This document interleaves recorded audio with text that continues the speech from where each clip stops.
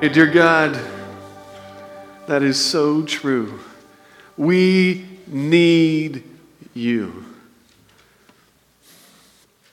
Every single one of us, we are broken with sin. We're enslaved to sin, and we need you to rescue us from sin. And after you rescue us, we need you to continually grow us in the grace and knowledge of your Son, Jesus Christ. God, we need you every hour. We need you right now. No one needs me. We all need you to speak to us today. We need you to infiltrate and pierce our heart with your word. We need you, through your Holy Spirit, to convict us. We need you to lift us out continually of sin so that we may please, so that we may honor, so that we may have the joy that belongs to you. Right now, in the quietness of your own heart, pray for a soft heart. Pray for a willing heart. Pray for ears to hear God's word.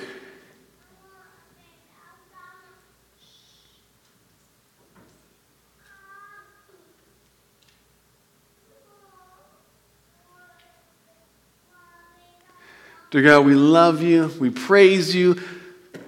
We give you all of the glory. We ask that you would work right now, as you have been, to build your body. We pray this all in Jesus' name. Amen. Please turn your Bibles to 1 Thessalonians chapter 2. 1 Thessalonians chapter 2. Right now, children, nursery all the way to kindergarten are dismissed if they so wish to go. But we're in 1 Thessalonians chapter 2. When you find it, please stand for the reading of God's holy word.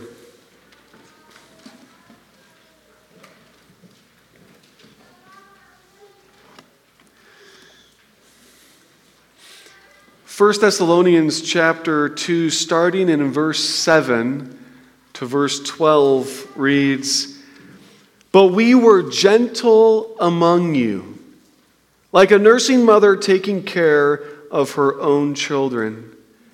So being affectionately desirous of you, we were ready to share with you not only the gospel of God, but also our own selves, because you had become very dear to us.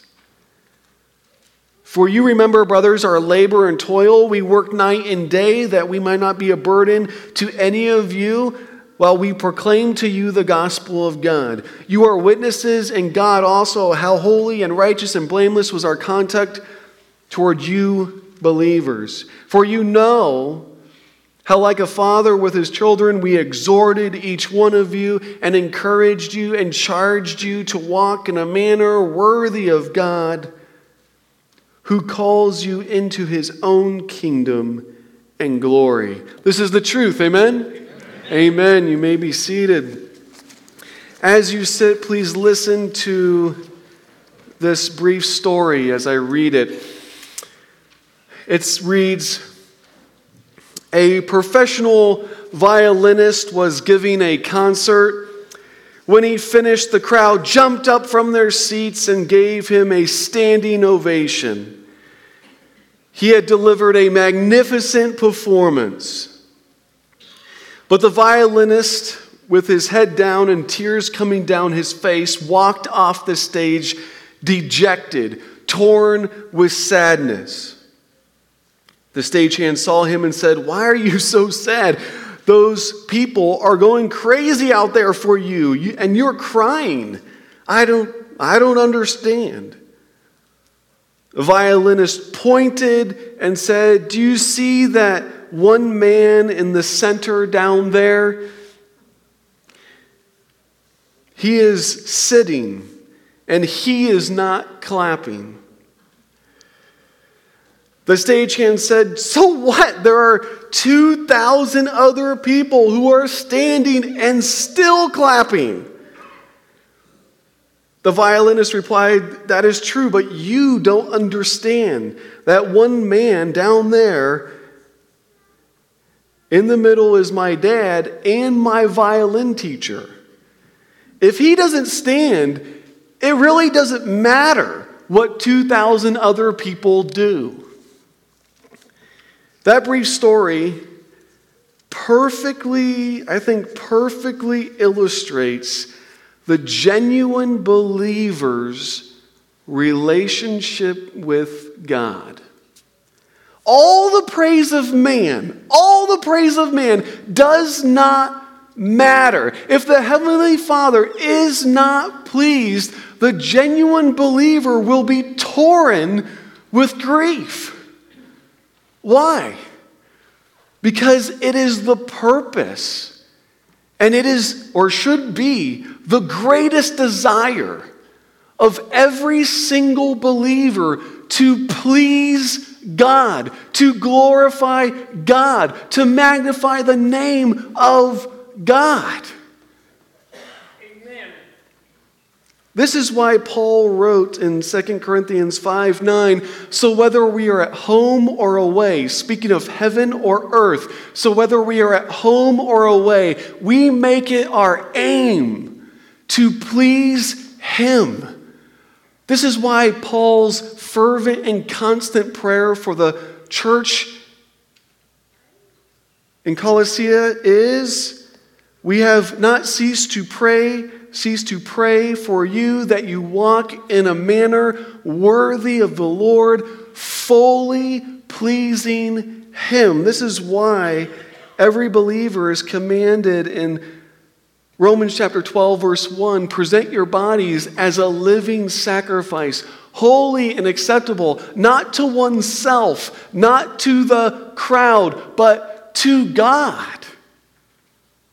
This is why David says in Psalm 19, verse 14, "Let the words of my mouth and the meditations of my heart be pleasing in your sight, O Lord, my rock and my redeemer." The purpose and the deepest desire, or should be the deepest desire of every believer, is to what? It is to please God, to bring Him glory. And when the believer knows that what they're doing is not pleasing to God, is not bringing glory, what does it bring to the believer? It brings this godly sadness.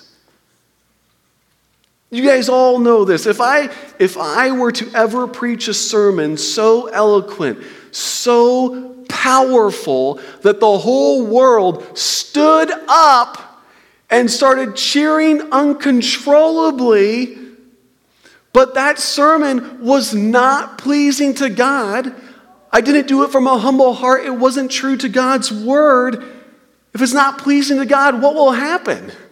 If I'm a genuine believer, I will be convicted by it. I will be convicted by the Holy Spirit. And that conviction will lead to what? It will lead to godly sorrow. And what does godly sorrow lead to?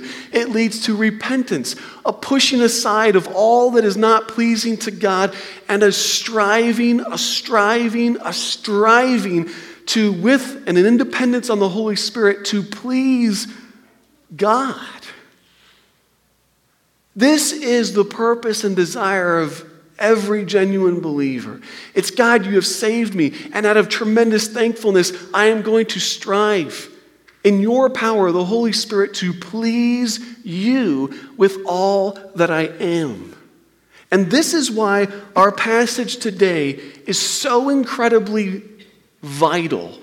So incredibly vital. Today's passage, like last week, shows us what God-pleasing ministry looks like. What God-pleasing ministry looks like. For 1 Thessalonians chapter 1, it's about God's rescue. He's worthy of praise. He rescued the Thessalonians. Last week we dove into chapter 2, and what did we see? We saw God's instruments, men who are ministering in a way that's well-pleasing to God, and God used that. God used that to proclaim the gospel. God used that to save sinners. God used that to build the body of Christ. We saw last week that Paul, Timothy, and Silvanus, they had this boldness in God that was well-pleasing to God and God used. We saw that they had a fidelity to God's word. They would not compromise God's word. And that was well-pleasing to God. And God utilized that for his glory. We saw that they had a focus, that their focus was, we're going to please God, the text says, above men. It's God first above all, no matter what. And that's obviously pleasing to God, and God utilized that for his glory. And this week, in these verses, we're going to see 3 more ways that Paul, Silvanus, and Timothy functioned in a way that was pleasing to God. And subsequently, God used that to expand the kingdom of God. Listen, you and I, we all want to be pleasing to God. Amen? Amen. That is our deepest desire. And this text is teaching us. It's driving us to be Christ-like, pleasing unto God. And the first attribute that we see of Paul, Timothy, and Silvanus here is gentleness. Look at verse 7. But we were gentle among you, like a nursing mother taking care of her own children. Immediately after each one of my kids were born, what did the doctor do? The doctor did not give me the child. The doctor gave the child to Kimberly. And they immediately said, skin to skin. Put the child right here on your chest, skin to skin. And right after that, what does Kimberly attempt to do? She's supposed to, and she did, attempt to feed the baby. And when she was going to do that, she did not grab the newborn infant by the skull and ram that baby against her chest and say, come on, you've been alive for 3 seconds. You should know better. Latch on now. This is ridiculous. No, she did not do that. No, with the utmost softness, she would hold the baby's head. With the utmost tenderness and care, she would hold the baby to her breast, trying to get the baby to latch on and feed and receive the much-needed nutrients that the baby needed. She was absolutely and totally gentle with that newborn baby. How did Silvanus and Timothy minister to the new believers in Thessalonica? They ministered with boldness. Absolutely. They ministered, we saw last week, with fidelity to the truth. We will not compromise. We will only proclaim the truth. Yes. They ministered with a focus that said, God first. We're here to please God. He is first and foremost. Yes. And at the very same time, they ministered with the gentleness of a nursing mother. And think about that. That makes sense. Why? Because the Thessalonians, they're new believers. And as such, new believers, they didn't have a rich understanding of God's word. They didn't have a foundational prayer life. They had never, quote, done the church thing before. They were, spiritually speaking, what were they? They were just born. They were newborns in Christ. And as such, Paul, Silvanus, and Timothy, they gently discipled them in the faith. They didn't, metaphorically speaking, grab them by the skull and shove them against their chest and say, come on, you've been a Christian for 3 days already. Don't you know better? No. It was with a spirit of gentleness. Now, there are 3 qualifications that I need to make concerning this gentleness. The first is, gentleness is not synonymous with never correcting sin. Gentleness is not synonymous with never correcting sin. I've seen this 6 times. If a newly born child does not want to nurse, if one of the 6 did not want to nurse, Kimberly did not say, okay, no big deal. You want to starve? That's fine with me. No. She didn't say, do your own thing. I don't want to cause you to fuss. No. She corrected. She gently, she lovingly, she caringly, she tenderly said, no, this is what you're supposed to do. You need these nutrients to survive. Gentleness is not never correcting sin. In fact, a gentle person will always correct sin. Always. The two are never mutually exclusive in any way, shape, or form. And just like a nursing mother, we're going to get to chapter 4, and he's going to, boom, he's going to say, correction time. And it's not the absence of gentleness at all. It's with the total presence of gentleness. Next clarification we need to say is gentleness is not the absence of just anger. Let me say it this way. Who is the most gentle of all? God, right? Amen. Yes, that's true. Let's all nod our heads. That's true, right? God is you guys are like frozen. God is the most, right? He's the most tender there is. He's the most kind there is. There's no one more compassionate than God, amen? Amen. There's no one more gentle. No one. All the time. At any point, any given point in all of history and the future and right now, there's no one more gentle than God. And at the very same time, Psalms chapter 7, verse 11 says, God is a righteous judge and a God who feels indignation when? Every day. Gentleness and just anger are not mutually exclusive. Just like correction and gentleness are not mutually exclusive. They come together. Let me say it this way. If Kimberly has a newborn, like she's holding Nathan, and she's nursing Nathan, and some screwball comes up and tries to mess with Nathan, at the very same time that she's being gentle, she's going to go after that person like a bear on a deer. It's not going to turn out. You do not want to experience the wrath of Kimberly. Been there, done that. Not good. All right?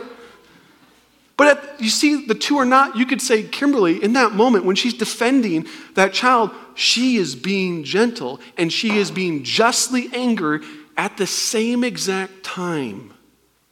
So when we get to chapter 4 and he lambasts sexual sin with the utmost vehemency, he's not being gentle.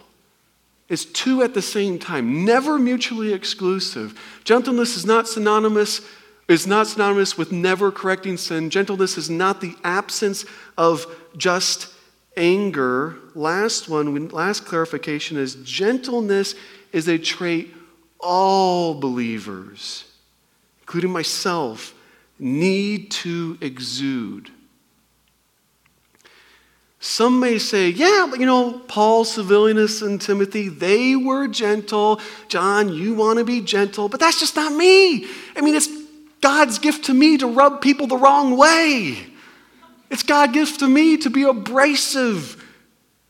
It's not God's gift to me to be gentle like this. Gentleness, John, is not for everyone. No, that's a lie, right? Because if we're a believer in Jesus Christ, you and I and everyone is filled with the Holy Spirit. And a product of being filled with the Holy Spirit, a fruit of the Holy Spirit is gentleness. No exceptions. Amen. None. Let me say it a different way. By what power did Paul, Silvanus, and Timothy exercise this gentleness towards the Thessalonians? It was not by the power of their personality. It was not because they were just a little more feminine than the other apostles. No. The reason they're able to exercise God-honoring gentleness is because they're leaning on the Holy Spirit for it. And in humbleness, they're accepting and they're following the leading of the Holy Spirit. Thus, they're able to produce the fruit of gentleness that is honoring to God. There are no exceptions. No exceptions. Doesn't matter how old and grumpy you are. Doesn't matter how young and immature you are. Doesn't matter if you're 39 like me. Oh, man. There's no excuse. Absolutely none. It's an always thing. If we want to be Christ-like, He is always gentle, then we are going to strive for this. So gentleness is not synonymous with never correcting sin. It's not the absence of anger. It is for all believers. In light of this, we're just going to dive into our first application. It's pray for gentleness. You and I cannot be gentle in a way that is honoring to God without God, right? It's a fruit not of John Wright. It's a fruit of the Holy Spirit. So who must we lean on? Who must we go to if we want this spirit of godly gentleness pleasing to God to flow through us? We have to go to God in prayer. We have to lean on Him. We have to say, God, help me. Please help me. So the application is pray, pray, pray. I don't think I've ever used that application before. Is pray, pray, pray. We need to be a church. We need to be individuals. We need to be a body of Christ that is firm in God's word. Fidelity to God's word no matter what. God's word first. God first. Bold. Gentle at the very same time. And you and I cannot do that. It is absolutely impossible. We need God. We need God. So we pray for the spirit of gentleness that pleases God and produces the joy of the Lord in our life. So the first trait we see here that we can exude like they did and so honor God is gentleness, gentleness, gentleness. Now let's look at the next one, which is sacrificial affection. Sacrificial affection. Look at verse 8. So being affectionately desirous of you, we were ready to share with you not only the gospel of God, but also our own selves, because you had become very dear to us. It's a simple fact. A godly mother will pour themselves out for God's glory to their kids. Will give of themselves for their kids. I see this in Kimberly every day. She homeschools the kids. She cooks the meals for the kids. And for me, praise, I can't cook. Cares for the little one's injuries. She corrects, she disciplines, she encourages, she plays for God's glory. It's just pouring out 24/7. That's what a godly mom does. She sacrificially, with this sacrificial affection, pours it out. And that's what we're being called to here. Who did this the best? Jesus. Sunday school answer. Let's all say Jesus. 1, 2, 3. Jesus. You turn to Philippians chapter 2 and it tells us that Jesus did what? He emptied himself, right? He emptied himself. And when it says he emptied himself, it does not mean he became less God, because later we find he has the fullness of the deity dwelling in him. It does not mean he gave up any attributes of God. He was 100% man and 100% God the entire time. When it says he emptied himself out, it's speaking like a nursing mother does for her child. He emptied himself out. He gave of his time. He gave of his life. He allowed himself to be misunderstood, misrepresented, mocked, beaten, hung on a cross. He poured himself out. That's Philippians chapter 2. Then what does Philippians chapter 3 say? Paul, in the likeness of Christ, poured himself out. And that's what they're saying here. Thessalonians, we poured ourselves out for you. And you and I, if we want to be pleasing to God, we sat with sacrificial affection. We pour our life out for God's glory, for the body of Christ. Sacrificial affection. Now, before I move on, there's something so key here. This really struck me. Look at verse 8. Notice the words affectionately desirous, or your translation may say fond affection. The Greek word there is homeromai. And guess where historians find this word the most? It's actually only used once in your Bible. Where do historians find this word, this sacrificial or fond affection? Where do they find it the most? They find it on the tombs of dead babies. Why would a parent put that word on that tomb? It's the parents' way of saying, wow, I would give anything. I would give anything to be with my child who has passed away and love them for one more second. Hold them again. That's what the weight of this word is. It's that kind of affection. It's I long to see you like a mother longs to see her child that died. I need to show you love no matter the cost. And Paul didn't just say he had this love for the Thessalonians. He lived it out. Look at the verse 9. It says, "For you remember, brothers, our labor and toil, we work night and day that we might not be a burden to any of you while we proclaim to you the gospel." Listen, every godly mother pours themselves out for their kids, and if they're a godly mom, they're not expecting or demanding a salary, right? They're staying up, feeding the kid throughout the night. They're doing all these things. And it's not like Kimberly comes to me every night and says, I did this, I cleaned up this throw up, I brushed this person's teeth when they didn't want me to, and they bit me. And it's not saying I cooked this meal, this meal, this meal. Kimberly's never done that. Why? Because she has this sacrificial, I'll give anything for God's glory to the kids he's allowed me to steward. This deep sacrificial affection. And this is what Paul has, and it's evidenced by the fact that this church, what happens? This church, we know from 2 Corinthians chapter 8, was a poor church, was a destitute church. And Paul, Silvanus, and Timothy don't say, well, you can't pay us, we're not going to minister.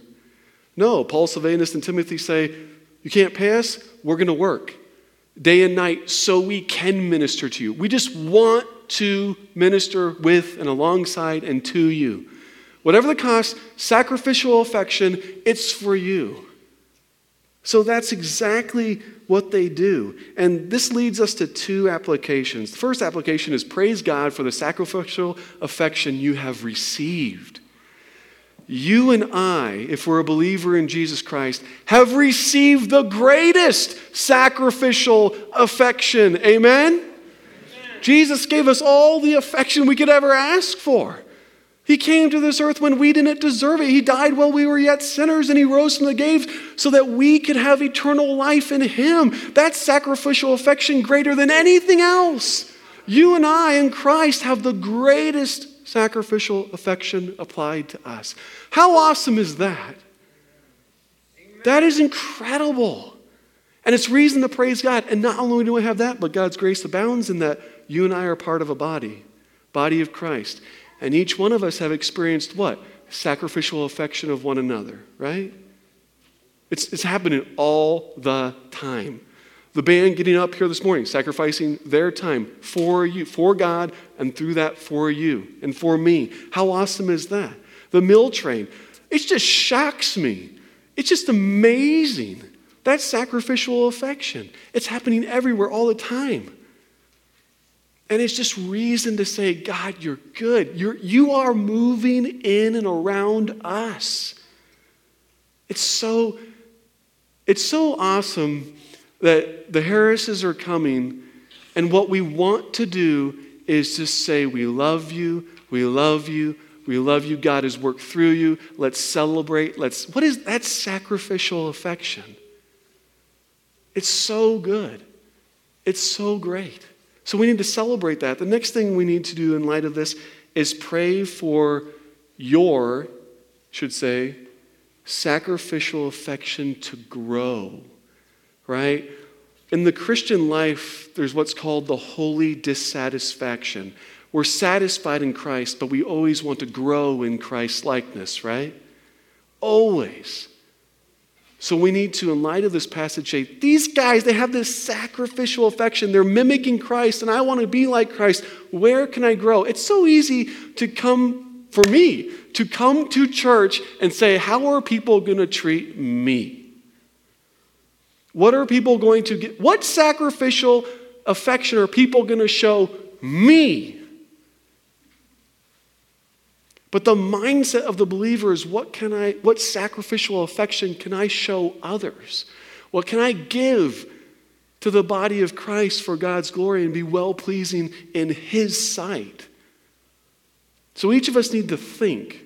We need to praise God for the sacrificial affection we've experienced. Praise God for the ways he's used us to express this sacrificial affection. And then say, God, more. I want to be more. Turn in your Bibles to 1 Thessalonians chapter 4, verse 1. This is like a key verse. We're going to constantly look to it. Verse 1, chapter 4. Finally then, brothers, we ask and urge you in the Lord Jesus that as you have received from us how you ought to walk and to please God, just as you are doing, that you do so more and more. It is so easy to brag on FBC. Talking to my older brother, Nate, just the other day, and Nate, it's like, you just don't understand, Nate. Your church is garbage compared to FBC. It's so awesome. But yet, he and I both know that FBC, we have room to grow in this area, right? And how do we do that? We pray for sacrificial affection of Christ to flow through us. It's not going to start with us. It's going to start with Christ. So we need to go to Christ. It's going to start with God. So we need to go to God and say, God, produce this in me. One of the best and worst feelings is when someone shows sacrificial affection towards you, and you're like, wow, I never would have thought of that. How did they even think that way? Have you experienced that? No, I'm the only selfish person in the room. All right, so it's like you thought it, where'd that come from? And part of me says, that's awesome, that's Christ flowing through, and part of me is like, man, I need to grow. I have so much room to grow. So we praise God for the sacrificial affection that he gave us and is producing us, and we say, God, produce it more. Produce it more in us. May we, like a loving mother, so longs to give affection to the child that has passed away, long to and strive to give loving affection to one another. So that is the second trait that we see here that you and I, that's Christ, that we can mimic, that we can follow and please God. Now let's move on to the last trait. And the last trait is walk the walk. Walk the walk. And it's continued to say, walk the walk and talk the talk. Look at verse 10. You are witnesses, and God also, how holy and righteous and blameless was our conduct toward you, believers. Paul, Timothy, and Silas are not perfect. They're not saying they're perfect, but they strived, right? Like Paul says in Philippians 4, he ran, he strived. They strive to walk the walk. They strive to be holy, set apart from the world, like Christ was obviously set apart from the world. They strive to be righteous and blameless, like Christ was with the power of the Holy Spirit. They were followers of Jesus, and they wanted to walk the walk, and they wanted to talk the talk. Let me say it this way. This is so vital. This is incredibly vital. You know, when Jesus was here on earth, he spoke out vehemently against what? 18 times in the gospel. Jesus spoke out against hypocrisy 18 times in the gospel. And every single time, it was with the utmost vehemency. I encourage you to read Matthew chapter 23 today. And what are you going to see? You're going to see the word woe, not as in woe, surprise, or woe, that's great, but W-O-E as in woe to you, warning to you, hypocritical Pharisees. And what Jesus has to say about this hypocrisy, people who are not walking the walk, but pretending to, putting on a mask, however you want to say it, Jesus says vehement judgment. Jesus hates it. He loathes it. I mean, he's the truth, right? Jesus is the truth. The opposite of it is hypocrisy, saying you are the truth, but being nowhere close of it. And Jesus, just read Matthew 23 today. It just speaks with the utmost vehemency against hypocrisy, against saying, I'm walking the walk, but really not. It's just a Sunday thing. It's just a Wednesday night thing. But if you knew me 3-4 days out of the week, you would know me. If you saw my heart, you would know me. But these guys, they're striving in dependence on the Holy Spirit to walk the walk. And it pleases God, and God uses them. And they walk the walk and they talk the talk. Look at verse 11. For you know how,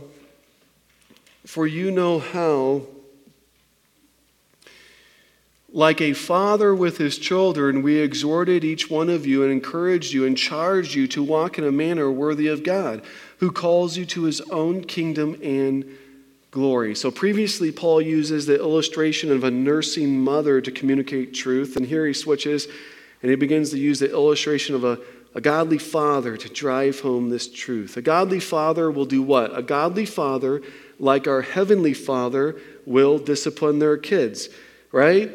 Proverbs chapter 13, verse 24, he who spares the rod hates his son, but he who loves him is diligent to discipline him. So a godly father, like the heavenly Father, will discipline. A godly father will instruct. A godly father will encourage their children in the way of the Lord. It says in Ephesians chapter 6, verse 4, fathers, do not provoke your children to anger. Don't discourage them, but bring them up, encourage them in the discipline and instruction of the Lord. So this is what a godly father does. And Paul is pointing to this illustration and saying, like a godly father walks the walk concerning their holiness, righteousness, and blamelessness, like a godly father communicates to their kids truth and leads them in the truth, that's how we minister to you, Thessalonians. Like a godly father ministers to his kids. Which leads us to our two last applications of the day. The first application is pray for discernment. It's so easy sometimes to think we're walking the walk, to think we're talking the talk, and just be deceiving ourselves, right? In so many areas. So what do we need to do? We need to pray for discernment, to say, God, open my eyes to where I am not walking the walk, to where I'm not ministering like a godly father, to where I'm not living a life that says I'm walking the walk of Jesus and I'm talking the talk of Jesus. God, give me, please, this discernment. It's the application I never use. Pray, pray, pray.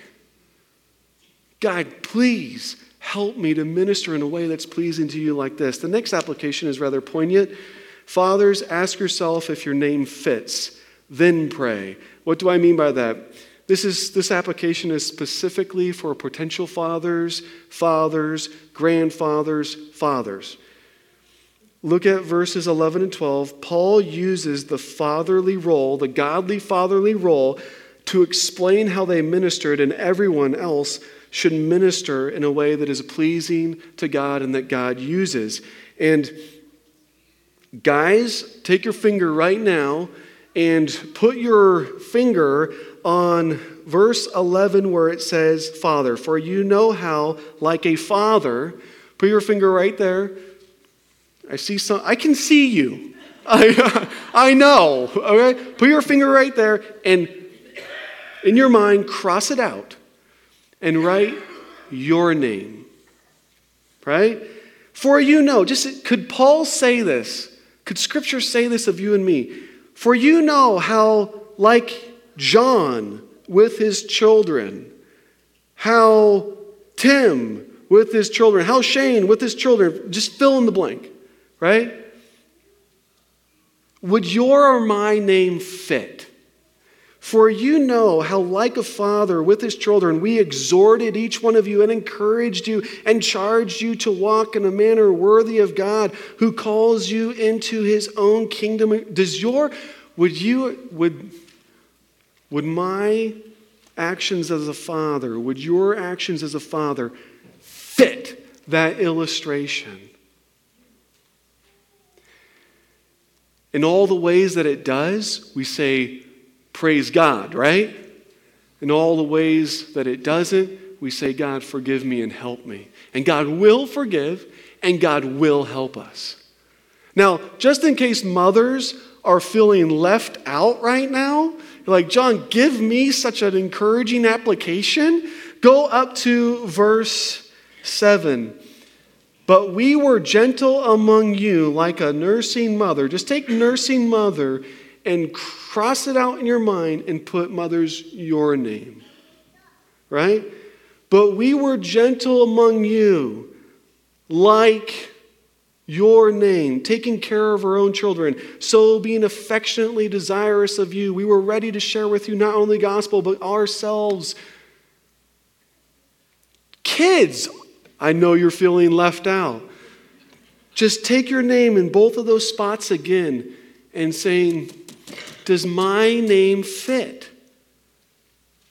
Right? Kids, your parents failed to obey when I said put your finger. Kids, put your finger right on verse 7. Do a better job than your parents. So you see nursing mother in verse 7, put your finger there. Then when you see in verse 11, father, put your finger there, and your name belongs there. You and I are all, these are illustrations to say this is how every Christian needs to function. We need to function with gentleness.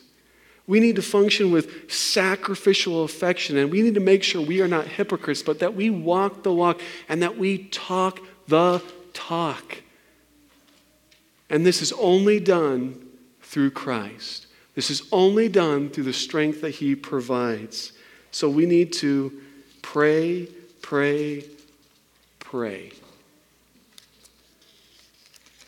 Let's pray. Dear God, you are amazing.